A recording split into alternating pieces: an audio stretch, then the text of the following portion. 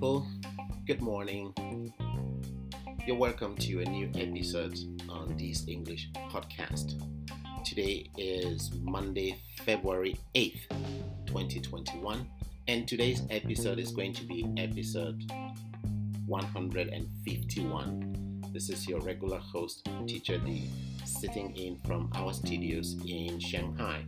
You're welcome on board, and if this is the first time for you to listen to this podcast, you're very much welcome. And this is a weekly podcast, and sometimes we bring a new episode after about 10 days, but this podcast is intended to help people who are learning English as a second language, students, high school students, university students, and people who are working, people who need English, people who need to use English in their daily activities.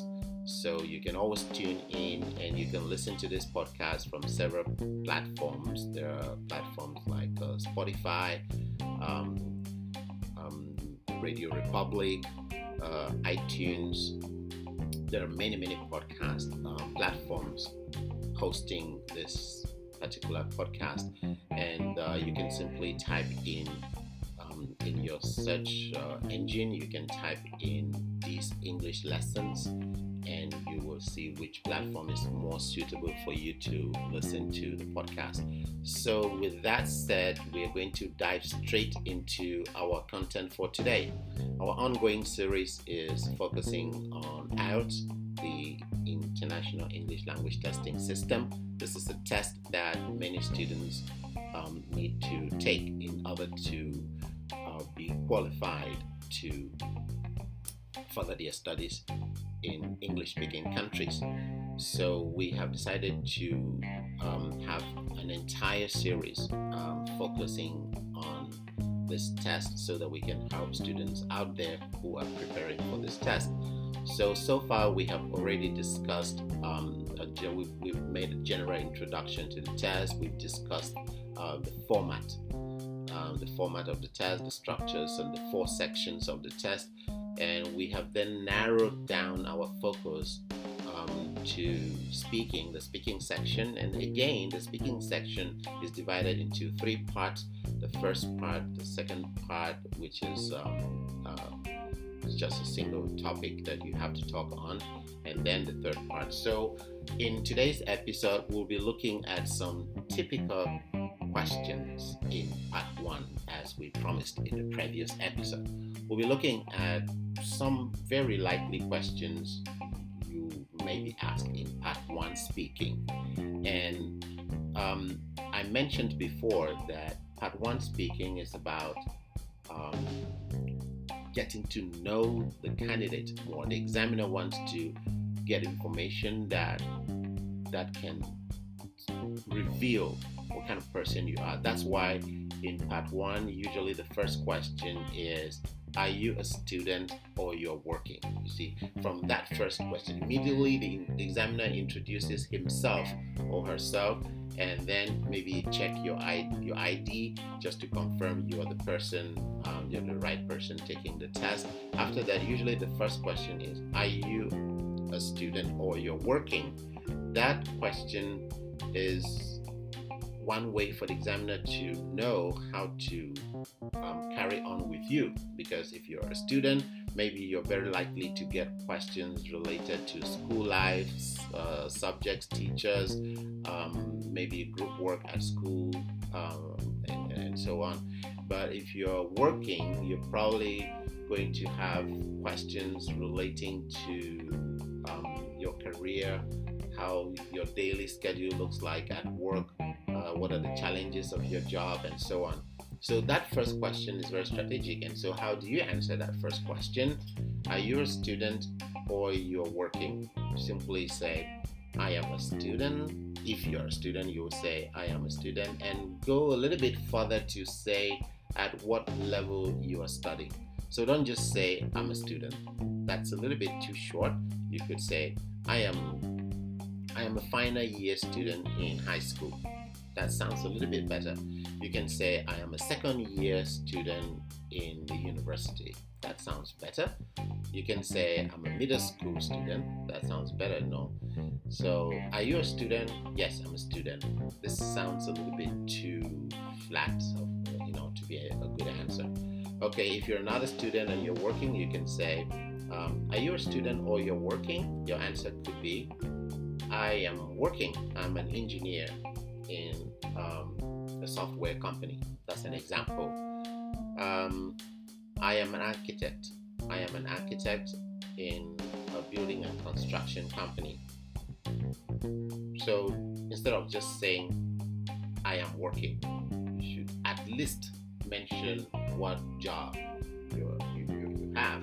And so this is to connect to what I told you last time in the previous episode. I said the answers cannot be too short, but also cannot be too long. So the question is, most students think, so how short should it be and how long should it be? So because if you just say the answer should not be too long and should not be too short, it's still very hard for somebody to know exactly how long the answer should be. So for some questions like this one, which is a basic question, are you working or you're a student? I think an answer in one sentence would be okay. You can give an answer in one sentence. Like I said, I am a final year student in high school. That's not too short. That's a one sentence answer, but it's okay. Now you cannot say something like, I am a second year student in the university. My major is engineering and I would like to be an engineer in the future and work in a famous company in blah blah blah. That's a little bit too long. You're going too far away from the question you were asked. So just be straight to the point, but don't be too short. Being too short, giving a very short answer is like saying, yes, of course, I am not. That kind of answer is a little bit too short. Should be at least a sentence or two. Okay, so then after that, you move on to other questions. The examiner probably will say, I would like to talk about your likes and dislikes. In other words, I would like to talk about the things that you like to do and the things you don't like to do. So likes and dislikes, that's a very common topic. And so an example of a question in the question on likes and dislikes. What do you do in your free time? This is how it is usually asked. What do you do in your free time? So, we assume that the thing that you do in your free time is something you like, right? Or in cases where you probably do something you don't like in your free time, but that's weird. So it's an indirect way to ask you to talk about your hobbies. So what do you do in your free time? Okay. You can then think about the things that you usually do. It could be maybe riding around, playing basketball, maybe sleeping, maybe watching TV, listening to music, drawing. There are so many kinds of things that people do during their free time. Now, pay attention to a little thing that I discussed with my students last week. One student told me, I asked them this question, what do you do in your free time? And he said, in my free time, I do my homework. So, this answer is correct, but there's something funny about this question. If you're still doing your homework, is that really your free time? What is your free time? Your free time is the time you have after you have finished everything you had to do. So as a student, I wouldn't consider the time you do your homework as your free time. No. You come back from school, you eat, you probably sleep, and then you get up and you do your homework. And then after that, maybe you clean your room, and then you wash the dishes in the kitchen, and you finished everything you had to do. That is the beginning of your free time. So what I'm trying to say is some students talk about the activity they do during their free time, but it doesn't really sound convincing, like that's something you do in your free time, because that sounds like work. So it should be something when after you have finished all the work you had to do, then you do that thing. So that's why it is important for you to note some examples that are perfect for answering this question. So I give examples. Things people do in their free time are like watching TV, because watching TV, you don't really need to do some work. You don't really need to make an effort, right? You just lie on the sofa and watch TV.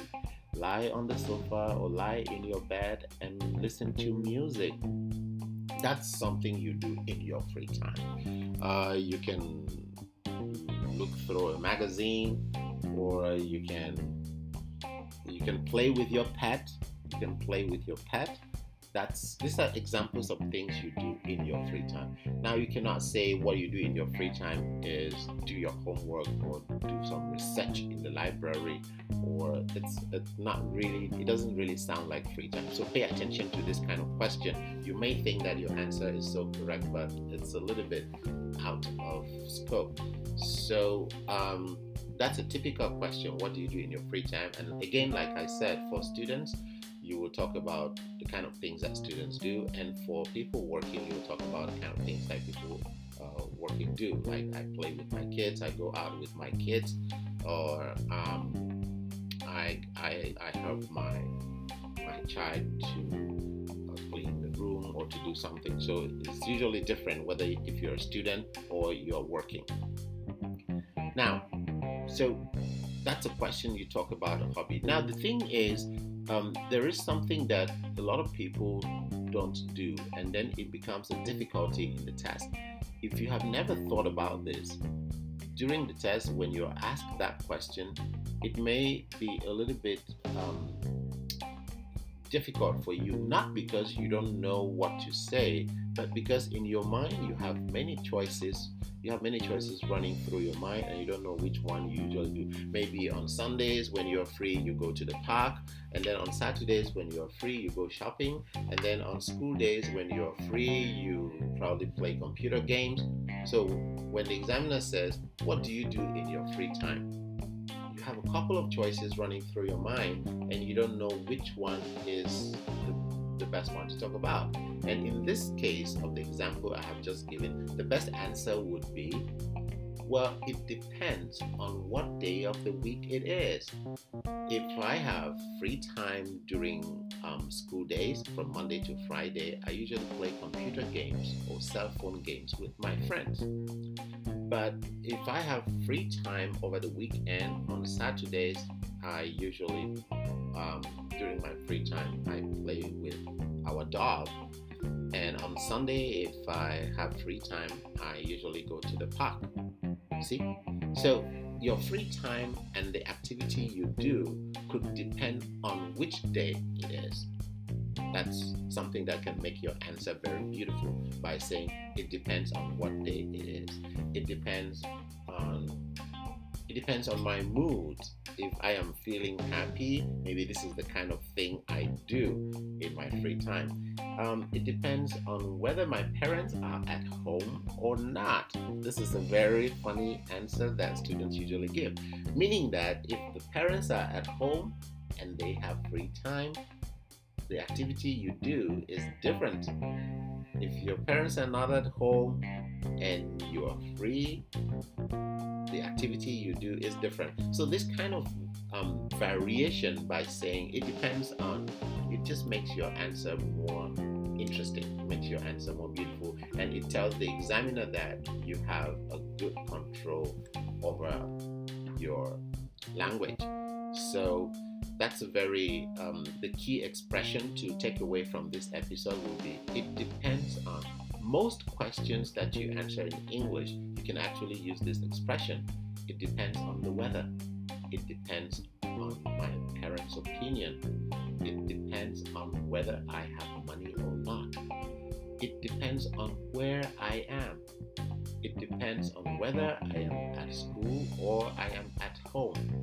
It depends expensive it is, it always depends on something. Most of the things we talk about, it always depends on something. So I want you to take that as the key expression from this episode and learn how to put it in your answers when they say, what do you do over the weekend? What do you usually do over the weekend? Well, it depends on whether I have a lot of homework or not. What's your favorite park? Well, my favorite park is an amusement park, but it also depends on the weather. When the weather is very shiny, when the weather is very sunny, sorry, I want to say sunny. When the weather is very sunny, I prefer to go to amusement parks, but when the weather is bad, I prefer to go to small parks near our home. So it always depends on something.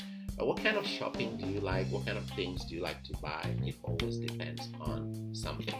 So with that expression, you can use that expression in a lot of answers, and that will bring us to the end of our episode today.